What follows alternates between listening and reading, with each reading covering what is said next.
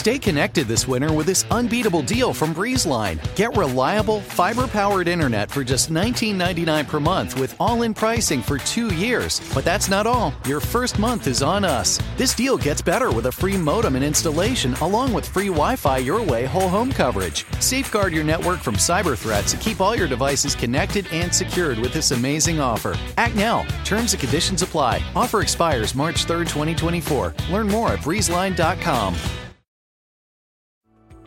For years, I just dreaded going to the dentist.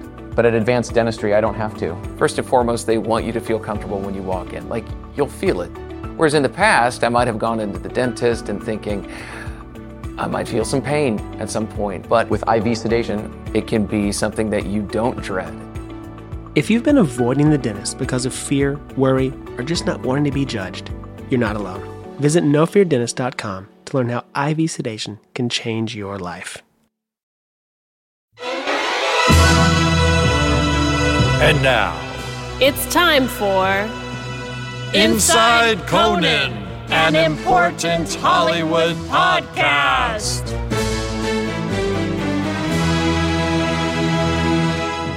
Welcome back to Inside Conan, an important Hollywood podcast. Ooh, I just got chills. Yeah, not the good kind. No, I have a fever. Okay, I'll try to be less creepy. An important Hollywood podcast. No, it just sounds anxious and creepy no matter what I do. I'm going to just shut up. Hey, you're Mike Sweeney, and I'm Jesse Gaskell. Yes, you are. And this is Inside Conan, where we talk about Conan's career on TV over the years, blah, blah, blah. Yeah, and then occasionally how we're doing. Yes, which brings me to the hot news that you're back in the United States after so long. Well, you're back home in LA. Yes. Basically, for all intents and purposes, you've been away from home since the new year. Since January 1st, yes. Whoa, that is crazy. I know. Working on one movie. Dune 3. It has it's to have been 3 parts. Dune. It's Peter Jackson. Right. I mean, I guess it's a normal length of time for a movie. I think this is longer than a normal movie. All right. Because it's so action-packed. Sure. Okay. And yeah, I think I can reveal what the movie is now that it's in the can. This is fantastic. And you can say, obviously... And I can say where I've been. Where you were, because you were giving out clues for that. Okay, go ahead. Yes, if you've been playing along at home... Right. I've been giving out clues for my whereabouts. The past 8 weeks, has it been? Or? For the past 12 weeks. Oh, my God. So, well, including the first part. So the first leg... Oh, okay. Yes, sorry. The first leg, many of you correctly guessed, I was in Hawaii on Oahu. And then for the second leg, for the last 7 weeks, I was in Paris, France. Wow. Not Paris, Texas. There are 23 Parises. Parisi? In the U.S. Yes, 23 of them. Yes. Weirdly, they're all in the state of Kansas, which causes a lot of interstate confusion. Somebody got lazy. For Kansians. Yeah. Wow. I mean, those are 2 incredible locations. They're 2 incredible locations. And I have to say the reason that we were filming in such picturesque locations is because I was working on a movie with 2 stars who I think basically at this point only just get to choose where they want to go and then solicit movies that are in those locations. That's how it should be. Yes. Wow. So we're talking. Well, tell us. Yeah. So the film is Murder Mystery 2, The Squeakquel, and it stars Adam Sandler and Jennifer Aniston. Oh yeah, they can go wherever they want. Yeah, they get to go wherever they want. Yeah. It's for Netflix. It has been really hard for me to understand how the movie was going to fit together because we've been shooting it piecemeal, not chronological at all. So just jumping around. Really out of sequence. Okay, wow. But I got to see kind of a sizzle reel for it. Oh.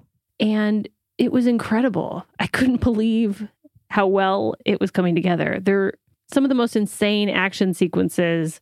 It's just like full throttle. Wow. From start to finish. But I was really impressed with how it came together. I was like, oh, wait, that's the movie we're filming? That's crazy. Where have I been? Yeah. Wow. And everyone was had the same answer, which was, that's the best part, is when you finish and you get to see it. Yeah. Because it's so different from what you were seeing along the way. And that's when it feels really rewarding. I mean, that sounds like a great experience. There must be movie experiences where, we've read about them where you go to see the sizzle reel and it's like, wait, where did that come from? It's worse, than anyone expected. No, this was incredible. Wow. Well, I'm sure they have great editors. They do a great, amazing graphics team. Wow. Is there CGI in it? There is, yes. Oh, so that really must make the difference between what you're seeing, when you're shooting versus the final result. But they did do some real live stunts. I mean, yeah. So then, you have to composite that with the stuff, right? With the actors, and then it's all seamless, right? Well, but hey, now I can say I got this job through Robert Smigel, essentially. Oh, who was our guest? Who introduced me to who's our 3-time guest now? 3-time guest. And he introduced... Now I see why he was on 3 times. Exactly. It's pay to play here on Inside Conan. Mm-hmm. He introduced me to Adam Sandler. Yeah. Who you already knew. And I didn't realize this until I started the job because you were mum about it. We did stand-up together. You did stand-up together in New York. Yeah. And he was in college. Yeah. And we would do we'd do gigs where you drive out to New Jersey and perform in a bar. But someone else had a car and you'd go, come back. And then he'd be like, let's go hang out in my dorm. And I'm like, sure, if I'm not arrested. Yeah. And then we go back, hang out in his dorm room at NYU. That's so funny. It was kind of a suite. It was hilarious. Yeah. So. And were you a lawyer at that point? Well, yeah. Or had you stopped doing that? I was a trial lawyer. Yeah. No, I had stopped. Yeah, okay. I did that for 3 years. And then I was making my living doing stand-up. Oh, wow. Entirely. So for 9 years, doing stand-up in New York City. But that's so cool that... Yeah, it was fun. Yeah. You guys kind of came up together. Yeah. He came up a little faster than me, I think.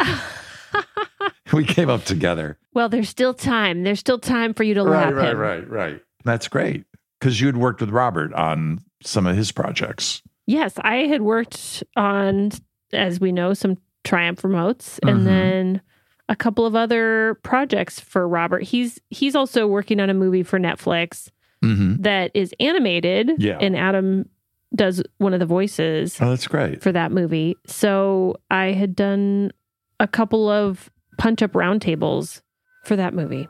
But yeah, I think it's going to be a really fun movie. Oh, good. And I am also glad to be home. Welcome home. It's got to be great to be back. Let's dive into our show. How about that? Yes, let's do it. Oh, God, yes, please. This week, we're joined by 2 Conan legends, Bill Tull and John Rao. Yes. Who, if you're a fan of the show, you might know them as the longtime prop masters.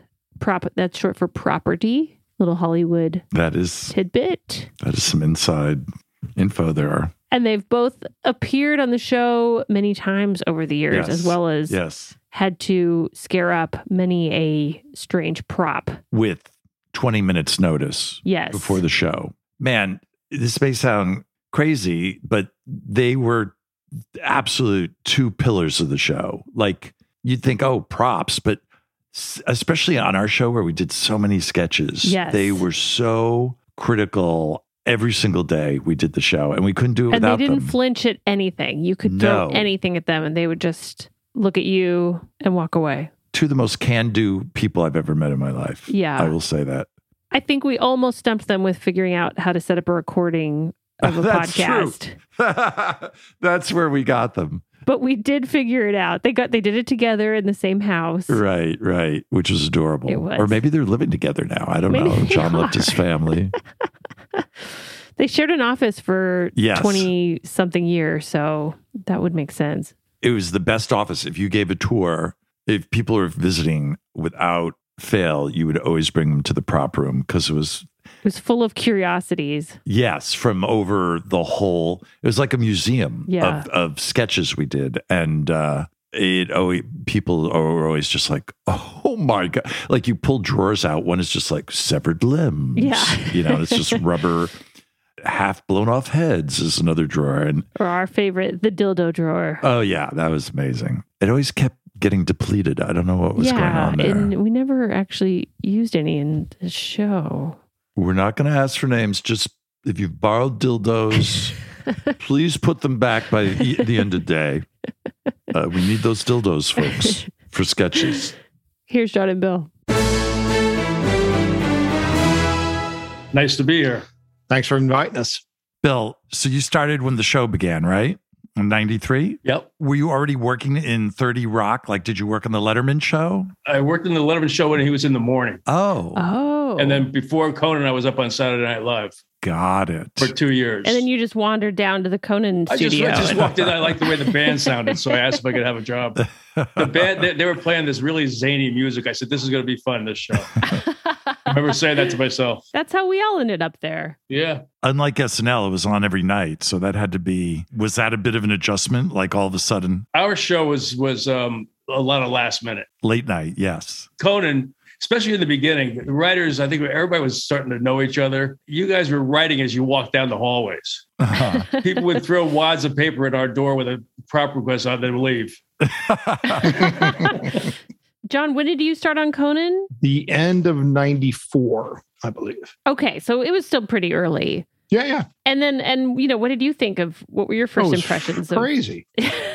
Driving around, getting a 5737 911 beep on your pager. Then you had to pull over in a cab, find a payphone, and find out what the problem, what it was. And Billy would say, you got to go here now. And then you get back in the cab. It's like you were drug dealers. Yeah, it was crazy. It was just nuts. It's crazy. Really was. It was a lot of fun. Wow. And we have to explain to our listeners what a pager and a payphone was. Yeah, exactly. Exactly. You had to build your own payphone, then call on the payphone. I can tell you this. I didn't have an assistant for like 3 or 4 weeks. Danielle Perna, our designer, he insisted I get an assistant. And that's back when we had beepers. We didn't even have phones.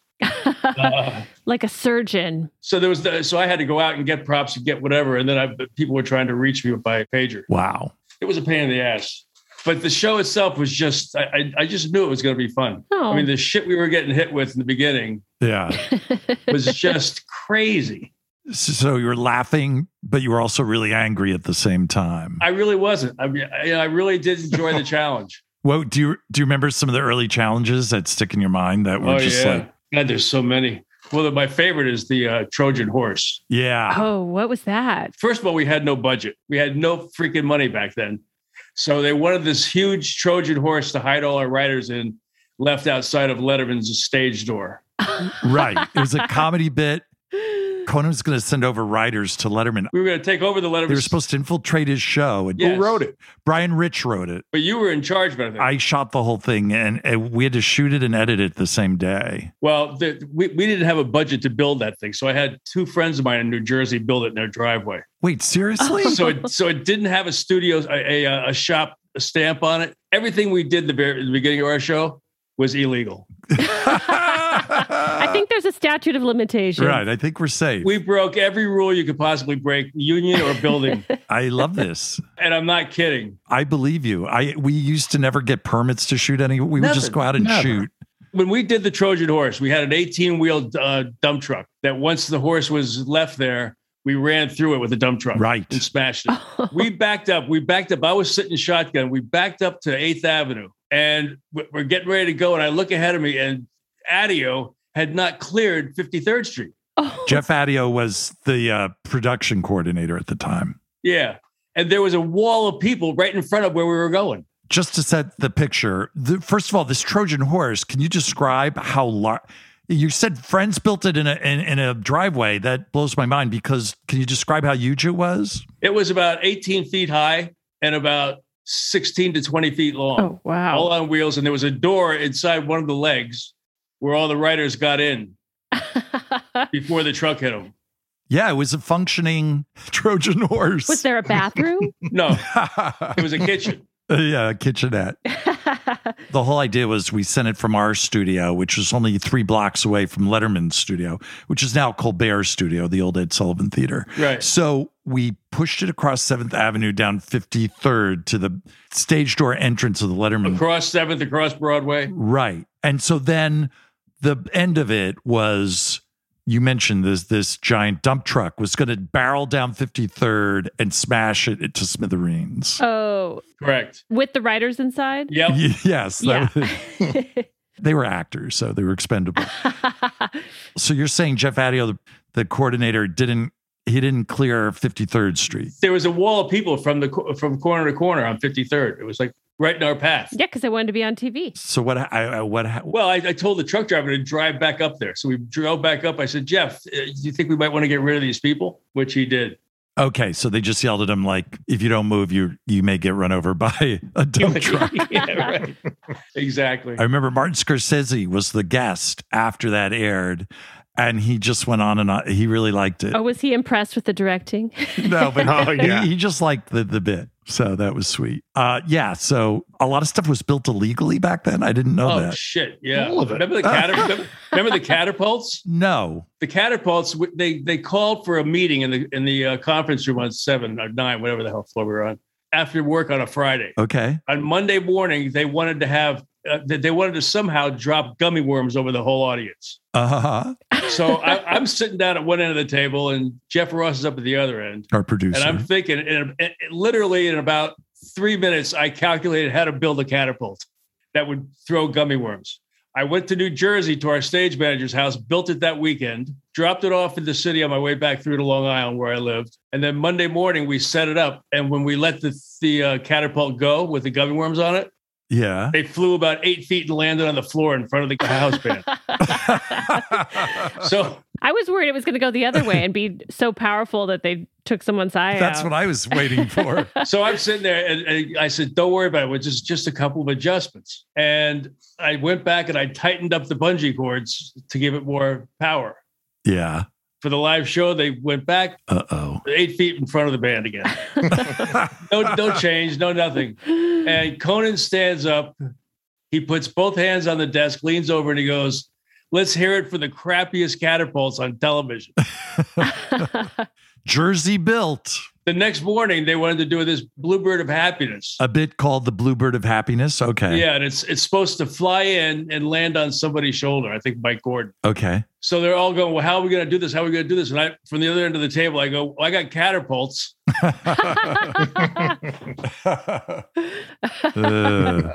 Anyway. One prop someone reminded me about, the Stanley Cup. Oh, yeah. The writers asked for it the night before they needed it. Smigel called me himself at my house. Robert Smigel, Yep. the head writer. That's never a good call. Yeah. Evidently, they had just won the cup and they were skating it around the rink. The Rangers, I think that night, won the Stanley Cup. Yeah. So they're skating it around and I get a phone call and it's Robert. He's going, Bill, can you help me out? He said, wardrobe just said they won't do it. Do what? Make a costume, make a Stanley Cup costume. Okay. So I said, I'll do it. And for the next day. And we ended up, I calculated how much of the supplies we had, which almost everything. What we were missing was the cup. and I finally found one up in the Rainbow Room in the catering department. But the guy in charge of the catering said, I'll only give you this cup to use if you can get me a date with the girl down at security. Oh, wow. I said, you are kidding, right? He goes, nope. No. One thing I know, bartering. That's never a joke when a man says that. I went down to the lobby and here's this girl like in a suit, really finely tanned. And I walked up to her. I just said, are you dating anybody? And she said, as a matter of fact, I'm not. I said, would you be interested in dating the head of catering at the Rainbow Room? She said, sure. Wait, seriously? This is a true story. Wait, was this the same night that Smigel called you about? This was the next day. Okay, the next day. Yeah. You were adding the cup the next day, and it was for that night's coming show. We were building the whole thing the next day. Wow. When I was at home, I just calculated how much stuff we had. Got it. And it really turned out great, except we had it full size. We had 5 tiers and then 2 and then 3 tiers. Then the cup. Smigel wanted to see Mike Gordon's underwear. Right. Michael Gordon was a writer, and he wore it. It kind of went over his head. He wore it in the parade. And it was in all the newspapers the next day. Yeah, right. Oh, so it was worth the effort. I thought it was great. I loved it. It came out. It was amazing. But so what happened with the date? Yeah, Did the head of security go out with the catering guy? I remember I switched cards. I said, let me have one of your cards. And then I got one of his and gave it to her. So I don't know what they did. That was like an early Tinder. You were pioneers. It was crazy, man. Wow. I wonder how many hookups happened in order to get props made for the show. That could be in the hundreds. It was crazy, but I'm telling you. Wow. That's amazing. And do you remember some other early crazy, like, I don't know how we're going to get this done, but. We just came on. There was no emails. You get 12 or 13 voicemails. Oh, like you'd come in the morning, morning and you hit play. Oh. And you scribble down 12 things that were for that day's show. Oh my God. And wow. You guys wanted the Mormons with gerbils taking them through covered wagons through a diaphragm. Right. I don't know what the bit was. Diagram. But it was reenacting the Mormons migrating west. You gotta tell me how the diaphragm factors in here. Diagram. But instead of horses, it was gerbils, I think, pulling stagecoaches. Right? So that was all night. And John was doing that. So we worked on that all night. You had to make gerbils. Oh, man. No, they were real gerbils. Yeah. But John was hooking up a lizard harness to one of them. And then we were you could buy them at pet stores. They're like little harnesses with a string. Well, sure. And gerbils. Of course, everyone knows you can harness a lizard, but not a gerbil. I've never heard of a lizard harness. John's trying to get this thing done, and it's biting him. And he's screaming and yelling about getting bit. And next thing I know, the hamster flew out of his hand and hit the deck. Well, and he was out cold. The hamster. He got knocked out, man. And John picked him up and started massaging his chest. And all of a sudden, I brought him back again. Oh, my God. Oh, it's crazy. We knocked him right out. Well, he hit his teeth into my finger. So did you massage him with one finger or both thumbs? Just one pinky. Okay. And you brought him back to life. Wow. Did you ever hear of something called, Mike, the I Hate Myself machine? Yes, I remember that. It had a mouse trap and a monkey.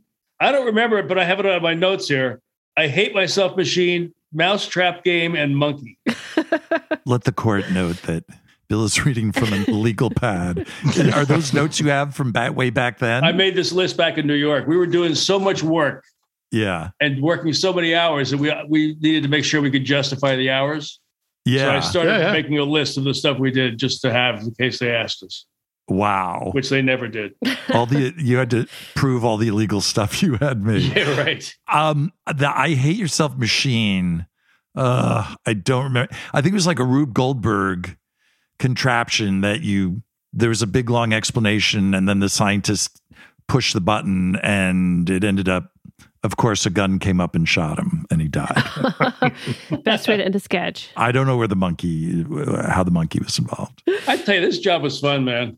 Do you remember, Mike, the day that you came in with your son and his schoolmates? No, I don't. You came in with like 2 teachers and about 12 kids. Uh-oh. It was a class trip. I'm showing all the kids this stuff. Right. John's in the back by my desk looking forward. And I'm pulling stuff out of this box of body parts. Right. And I'm handing it to the kids.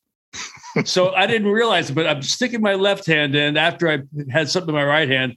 And I'm holding it up in the air, giving the kid the thing in my right hand. You may not want to do that. And I look over at Rao and he's laughing. And I look at my left hand and there was about a 15-inch black dildo in my hand. The kids still talk about it to this day. Yeah. That does bring up, I think. It was extra credit. Maybe after guns, dildos are probably the most requested prop. Absolutely. Was there anything else that got requested a lot? Remember the sheep skeleton? Horse testicles. Wait, what was the sheep skeleton? Yeah, tell us about the sheep skeleton. They came in on a Wednesday around 3:00. Writers, or they had whoever it was, right? And they wanted to do a world records the next day, like a bit where we introduce new world records. Yeah, Conan opens a book, he picks out a record, he goes, "I think we can beat this." So it called for a sheep, and then it called for a sheep skeleton. Okay. And some shears. The gag was he would start off with the live sheep with the fur on it, start to shave it. We'd throw fur by his face. And then when he was done, he looked out. He shaved too much. He went too far. Shaved it clear. Right down to the bone. So I couldn't find a sheep skeleton anywhere. What? And I went and called up. I called up a friend. I said, is there a sheep farm in New Jersey? And they turned me on to one. And I called them up and I said, this is Bill from the Conan O'Brien Show. Do you bury sheep there? When they die of natural, they go, well, yeah, we do. Just wondering, no reason. They go, oh, yeah, we do. So I said, well, I'll call you right back. So I went into the dressing room. Conan was getting his hair done. Yeah. And I said, Conan, here's the deal. This is what they want for tomorrow. I said, I can get one, but I have to dig it up. I said, will you mind handling it? If I dig up a skeleton out of there. Oh. He said, you're fucking crazy. He goes, but I'll do it. The next morning at 6:00, we're at this farm. In New Jersey. I love how New Jersey's the prop state. Yeah. It's where all props come from. Yeah. You're at the farm the next morning. At the farm. I'm in their kitchen. Yeah. There's an 85-year-old woman with trophies all over the kitchen for sheep. And her son comes out who's not too happy about doing this. Yeah. And we go out into the field and we start digging with a little bobcat. We ended up getting a shitload of bones. We were missing the lower jaw. So we had to dig another hole to find that. We found it. And Smith, our stage manager, said, Bill, we got to go. So we got to NBC under the marquee on 49th Street. I slit holes in the plastic bags to let the gas out. Oh, God. Oh, my God. And we go upstairs. And now the guy I had working with me, Jasper, he had boiling pots of hot water. We had garbage can filled with muriatic acid. We had all this shit ready to go. And we go up, we start throwing these bones in these bins, in the buckets. Uh-huh. We broke a bunch of beer mugs, and we're using the glass to scrape the fat off the bones. Oh, my God. Oh. And we take them out, and they were all over the scene dock. Was the sheep, are you sure the sheep was dead? he had a little bit of fat on him. Oh. So they're all over the scene dock. They're out in the hallway. Oh, my God. Fans are blowing on them. And George Mendez, the head of management, comes in. And he goes, Bill. I said, hey, George. He goes, he holds up both of his hands. He goes, how many fingers do you see? I said, 10. He goes, that doesn't even begin to tell you how many health codes you're breaking out here. And I remember I stood there for like 10 seconds and I just said, but George, what about the old saying that the show must go on? And he just dropped his hands and walked away. That was the end of it. I thought the end of the story was going to be that the bit got cut. Yeah. No. Wait, so did you assemble that in one day for that night's show? Mark Rudolph. Yeah. Wow. Oh, my God. Yeah, we gave it to the Scenics. Yeah, Mark brought him research on what a sheep should look like. We couldn't find it. Actually, I think we used a dog skeleton to go by it. So what we did was we just glued a bunch of vertebrae onto a steel rod. Right.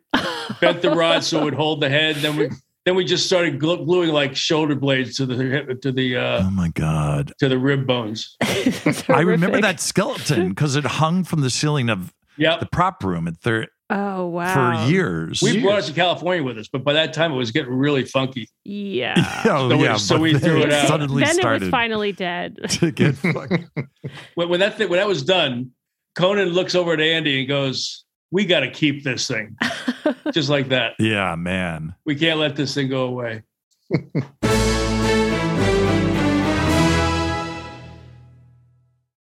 Love the flexibility of working in all sorts of places? Well, working on the go seamlessly requires a strong network like T-Mobile. We have America's largest 5G network, so whether you're on a video call at the park or uploading large files at a coffee shop, we have the 5G speed you need. Whatever takes you on the go, T-Mobile's got you covered. Find out more at T-Mobile.com/network today. Coverage not available in some areas. See 5G device coverage and access details at T-Mobile.com. March into spring with this unbeatable deal from BreezeLine. Get reliable fiber-powered 500 megabits internet for $39.99 per month, plus a $100 gift card and price lock guarantee. This deal gets even better with a free modem, free installation, and free Wi-Fi your way home. Safeguard your network from cyber threats and manage user access for all connected devices with this amazing offer. Act now. Terms and conditions apply. Offer expires May 6, 2024. Learn more at breezeline.com. Save big money on everything for your spring projects at Menards. We have all of your garden and landscaping essentials. Master Garden Premium Garden Soil contains a slow-release fertilizer that feeds gardens for up to 9 months. It produces better results and is ready to use for all your gardening needs. Save big on Menards' great selection of garden and landscaping products. Compare brands in-store or online at menards.com. Save big money at Menards. Legend has it, underneath the NJM insurance offices lies a mysterious room of long-forgotten, moldy mascot memorabilia, often pitched by ad agencies, always rejected by NJM. Is it real? We may never know. But what is real is NJM's dedication to doing what's right for their customers. Astoundingly, they're proud to put policyholders first. No jingles or mascots, just great insurance. Learn more at njm.com.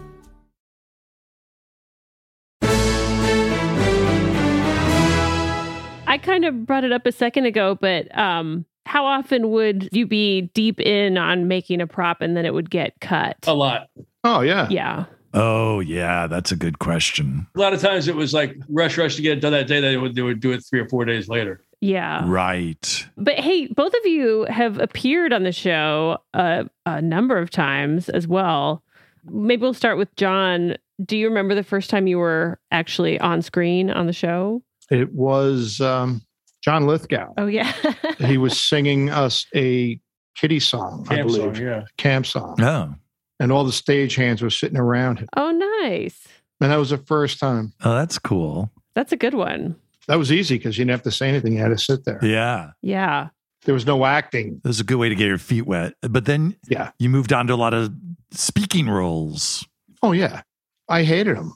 Yeah, oh, is that true? Oh, yeah. Because you're a good actor. You're very natural. You're very natural. You're both good actors. You're both great. I didn't like it. Bill, did you like? Because Bill, you were in a lot of sketches. I didn't like it. I didn't like it live. I didn't mind the pre-tape stuff. Oh, I see. And towards the end of that, I got pretty okay with it, to be honest with you. Live is scary. That red, a lot can go wrong. That red light comes on the camera. And reading cue cards when you never do that. Right. That's hard. That's weird. Yeah. I don't know if people realize, like all our sketches, we'd always have cue cards. Yeah. It's very distracting. It's not easy. And I give everybody who's an actor like that credit for doing that great. Yeah. I mean, it's really hard. Not easy for me, at least. And Bill, you did a bit that really became popular called Tull's Tips, where where the whole idea would be like, well, it's Valentine's Day, and that can get really expensive buying stuff for Valentine's Day. Here are some money saving tips as our prop master Bill Tull. Yeah, and then they were just quick little pre-tapes. Yeah, quick vignettes of you showing cheap ways to.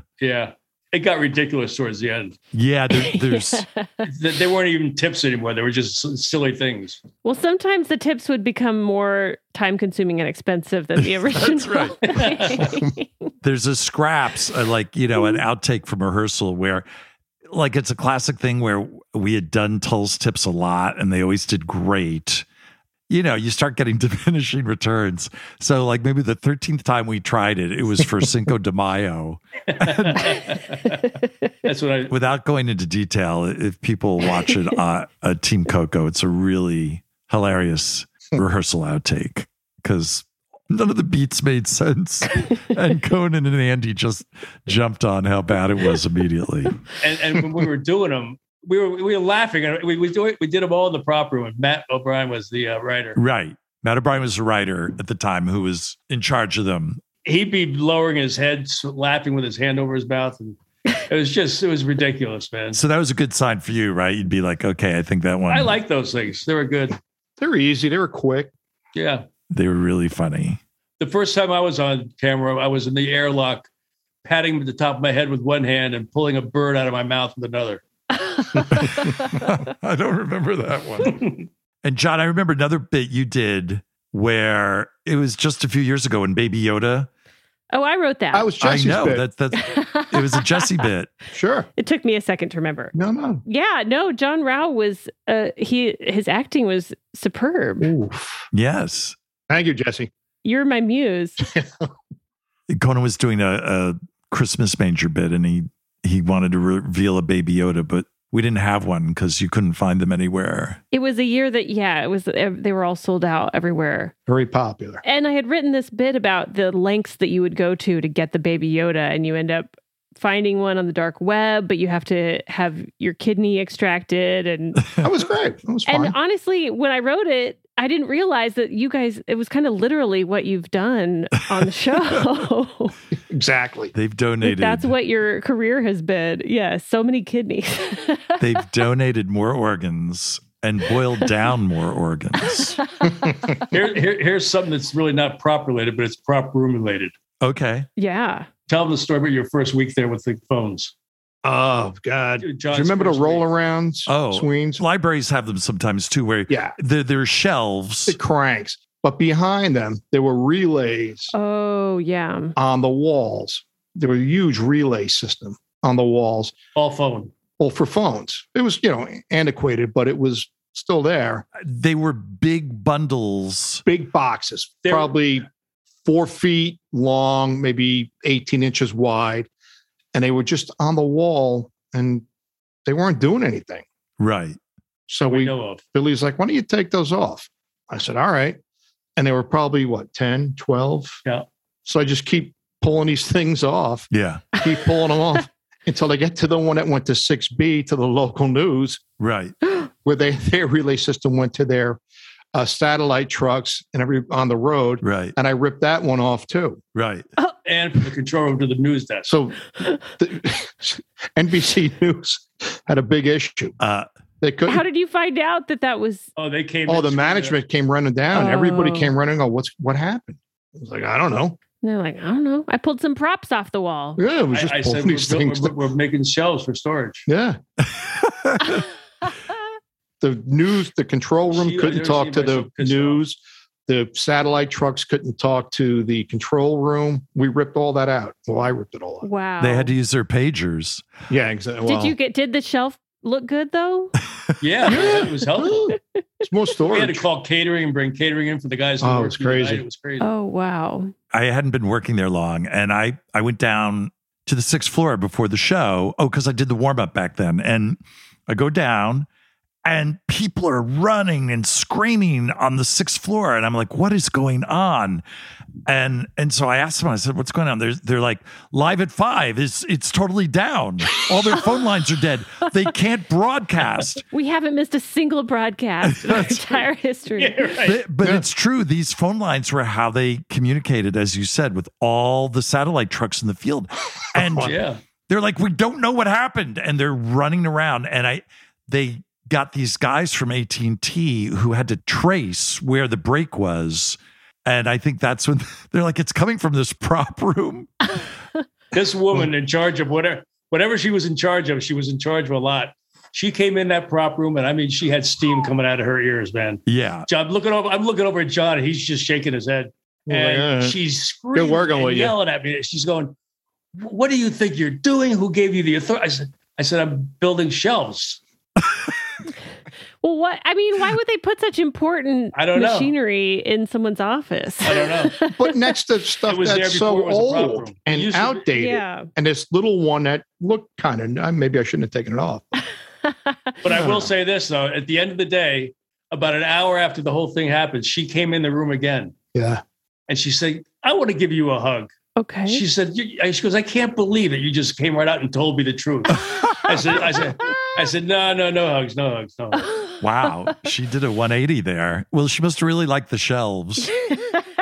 I remember going into the prop room after you cut through those phone lines, and they were bundles, and each one had like a few hundred phone lines. Oh my God, Sweeney. There were the cables coming in from the ceiling. You cut through like, I don't know, a couple thousand phone lines. Well, there must have been a moment when that was happening that you thought this might have been important. Or no? This is what it was. The 98% of the cables came in through the ceiling. Big cables that were about 4 inches around. Yeah, across. easy. Right. So just big fat cables, and inside of those were hundreds and hundreds of wires. Right. These little copper relays. They came down and they fed just waiting to be sawed. They fed these big panels. Yeah. What I started doing was, so we could get the shelving. You cut the I would first just one. go by like 4 or 5 times a day and just rip wires out and throw them in the garbage. And then if there was, if nobody reported anything, I'd go rip off some more. Remember, I cut the first big cable and nothing happened. John had to cut the cable. So you were testing them. He had to use a You're hacksaw. going to go to jail after this. But the stuff that John ripped out, which was the last part of it, Yeah. it was a newer type system. Okay. Well, I didn't rip it out Yeah, per you se. did. Well, Yeah. I wouldn't admit to it. No, they were beautifully sawed. I remember they were. You guys are going to have to get married so you can't testify against each other.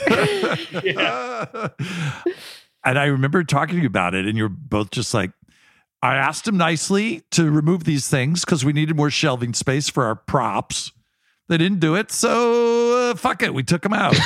Yeah, exactly. There you go. You know what? It's your can-do style. It was helpful, I can tell you that. You needed more space for all the black dildos. They used to put that prop room on the tour when they had the tour going through. Oh, you mean for tourists? The VIP tour? Okay. Oh, wow. While you were there, there'd be just like tour groups passing through? Yeah, as you're working. Guys, put the dildos away. I'm making horse testicles in a jar right now. Right. And that's what you're doing. And they're like, Bill's dropping sheep fat into muriatic acid. Just a regular day at a television show. Yeah, it's crazy. Did you ever get requests from staffers to make things that weren't for the show, but that they just... Around Halloween. Halloween. Of course. Especially Halloween, right? Because I was actually just looking for a dog skeleton, and I realized I should have called you guys first. Maybe we got rid of them. Yeah. We got rid of a lot of stuff. Yeah, you know what? That saying you got rid of a lot of stuff, I'm wondering, when we left 30 Rock and moved to LA, did you guys leave a lot of props and take some? Everything in that prop room came to LA. Oh, okay. Everything. Including the sheep. Everything. Wow. Oh, man. Ross, Jeff said to bring it all. Okay, great. Wow. That'd be a great moving truck. So when the Tonight Show ended, do you know what happened to all those props then? Half of them went into Bill's kitchen because we had to hide them. Every day I'd leave like really like important things, like, the Texas Ranger lever. Yeah, we just things start that were taking like, stuff. old to the show. You'd like put them down your pants and walk out. No, I just put them in my car and leave. Oh, wow. Oh, that's great. So you were just smuggling them off piece by piece. Wow. Yeah, just the important stuff, the stuff that we, Okay. I just wanted to... Stuff we still have. We're trying to fill out the indictment against you two. So this is really helpful to also know that you stole a lot of NBC property. So all those things that you brought to your kitchen, I guess when we landed at TBS, did they all move back there?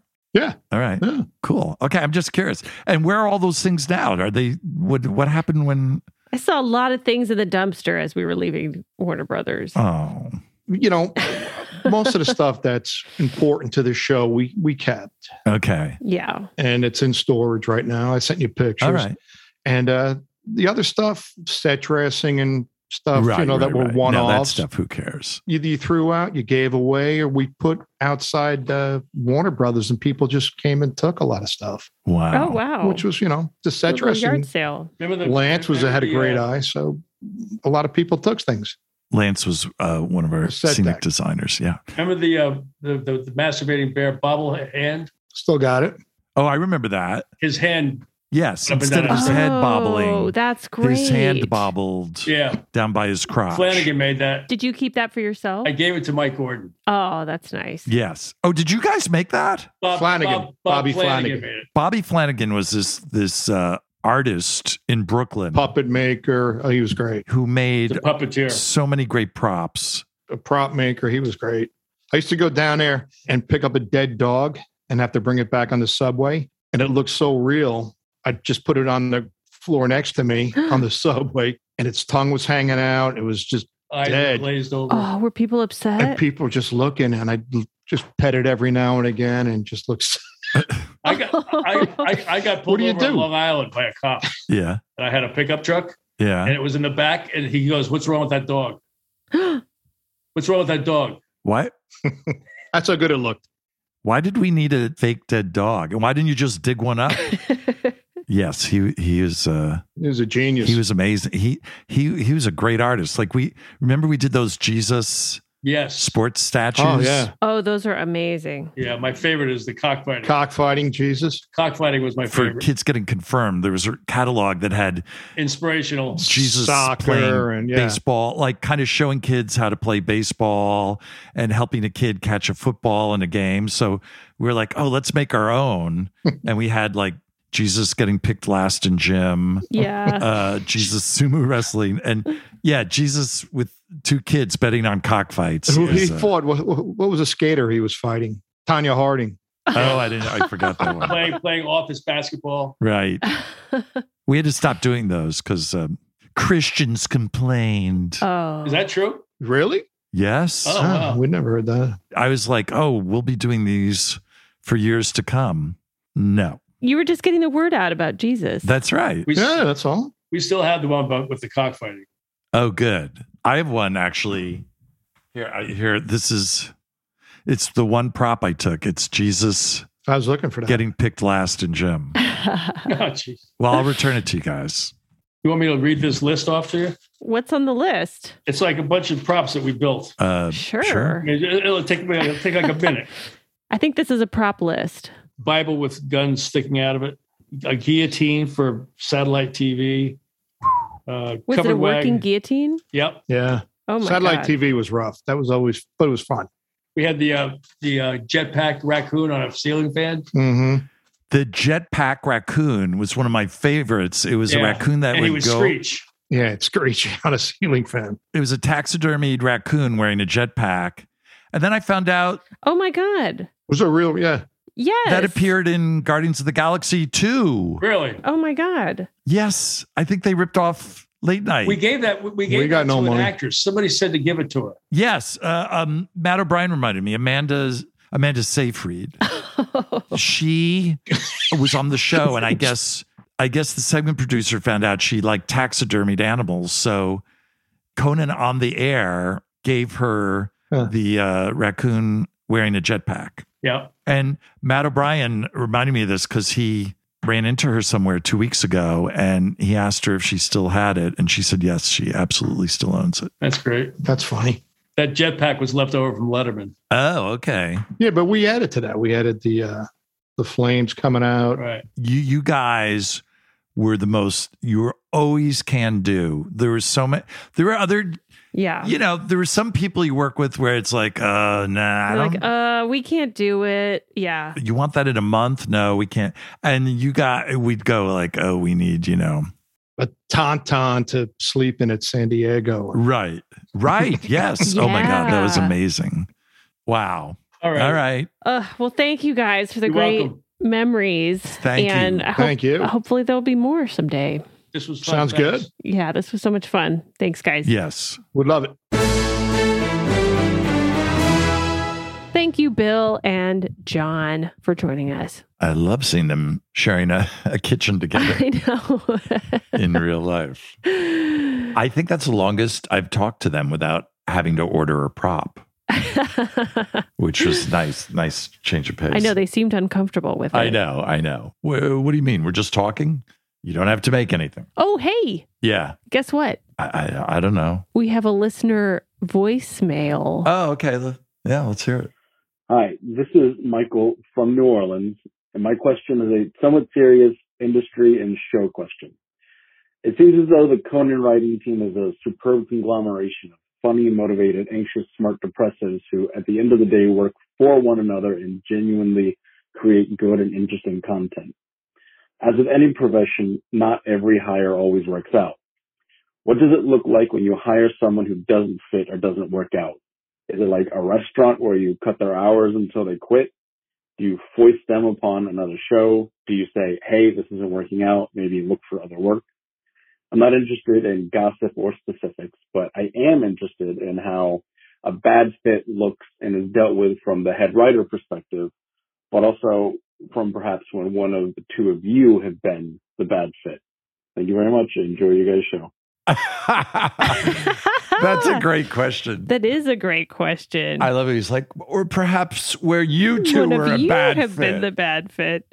Oh, thanks, Michael, for your vote of confidence. He knows too much. Although I didn't buy when he said he wasn't interested in gossip. Yeah, no naming of names. Come on. But I appreciate that he gave us the out. Thank God he gave us the out. Yeah. Well, I would have just lied and said, everyone always fits in. I like when he said, if someone's not fitting in, can you lob them off on another show?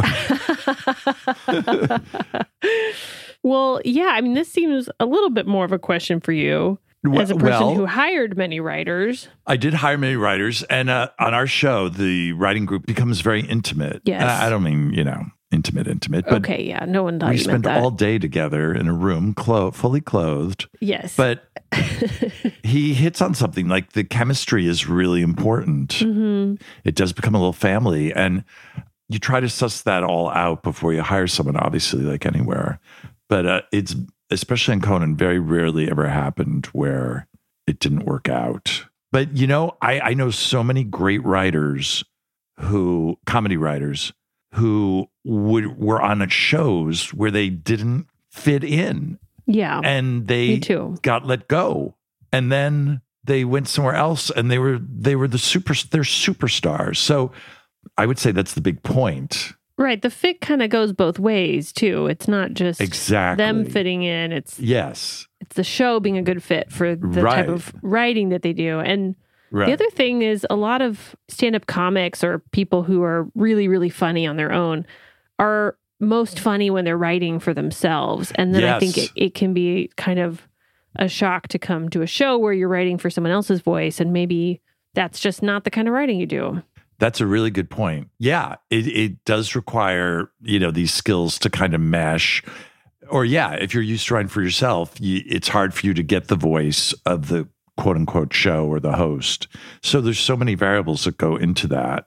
Well, and another thing is that a lot of times shows will only, when you get hired somewhere, you are under a 13-week contract initially. Right. And that's not that much time. I mean, that's kind of that's a sprint. Well, I'm glad you brought it up because that is, I don't know if people realize that they have to tell you, they have to decide within 9 weeks whether or not they're renewing you. Oh, wow. So it's really only 9 weeks and you know that going in.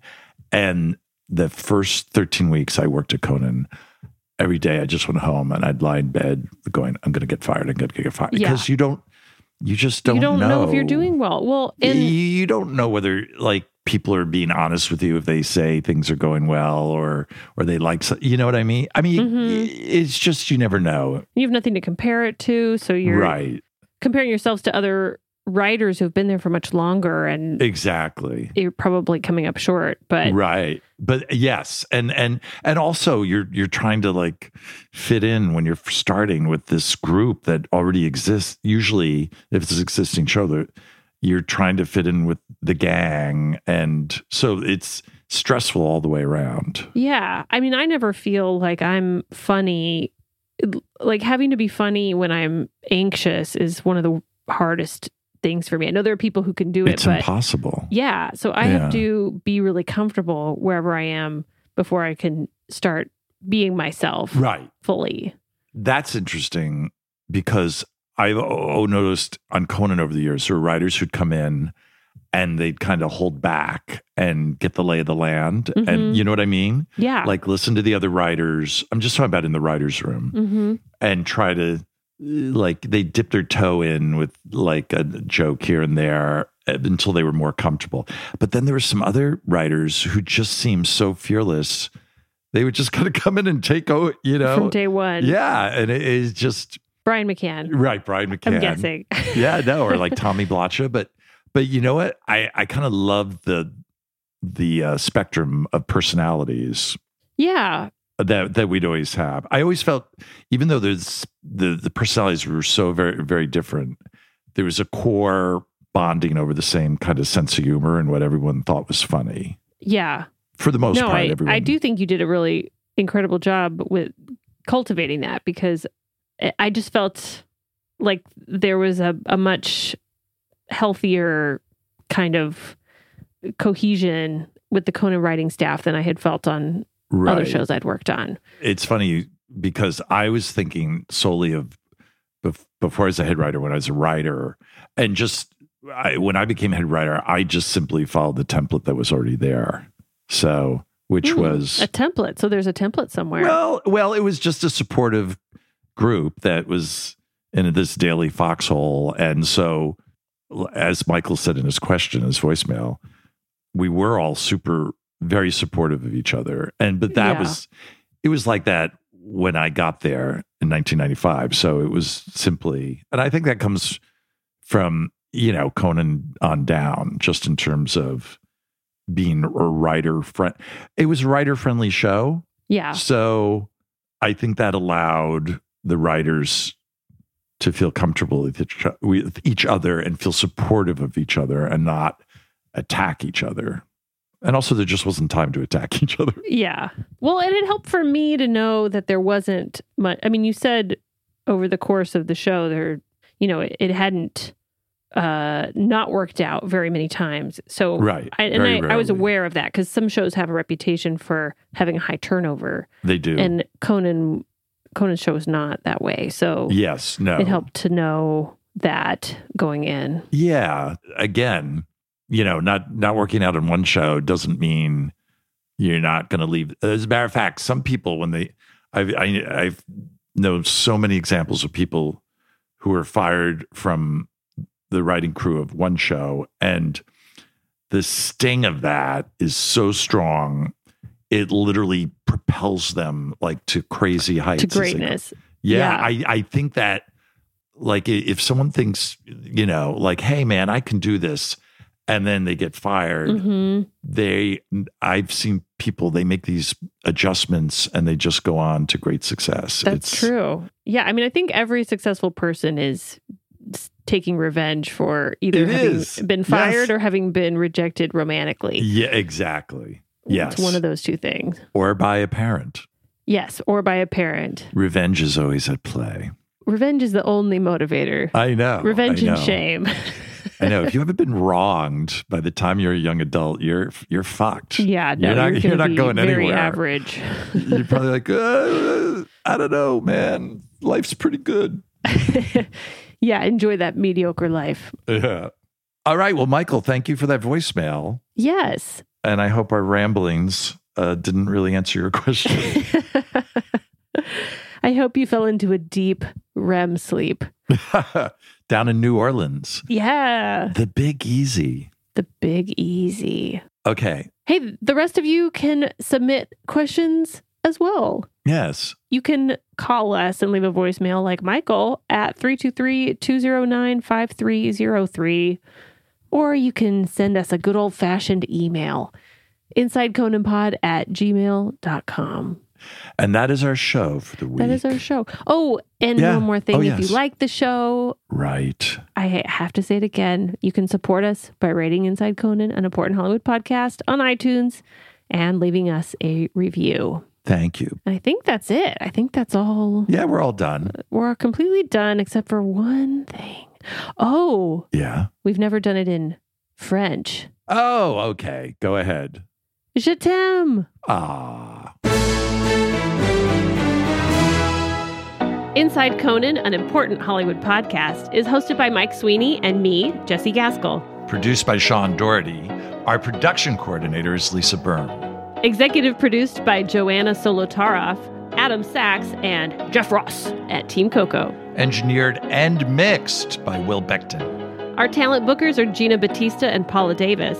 Thanks to Jimmy Vivino for our theme music and interstitials. You can rate and review the show on Apple Podcasts. And of course, please subscribe and tell a friend to listen to Inside Conan on Apple Podcasts, Spotify, Stitcher, Google Podcasts, or whatever platform you like best. It's the Conan Show. Put on your hat, it's the Conan Show. Try on some spats, you're gonna have a laugh. Give birth to a calf, it's Conan! This has been a Team Coco production. Love the flexibility of working in all sorts of places? Well, working on the go seamlessly requires a strong network like T-Mobile. We have America's largest 5G network, so whether you're on a video call at the park or uploading large files at a coffee shop, we have the 5G speed you need. Whatever takes you on the go, T-Mobile's got you covered. Find out more at T-Mobile.com/network today. Coverage not available in some areas. See 5G device coverage and access details at T-Mobile.com.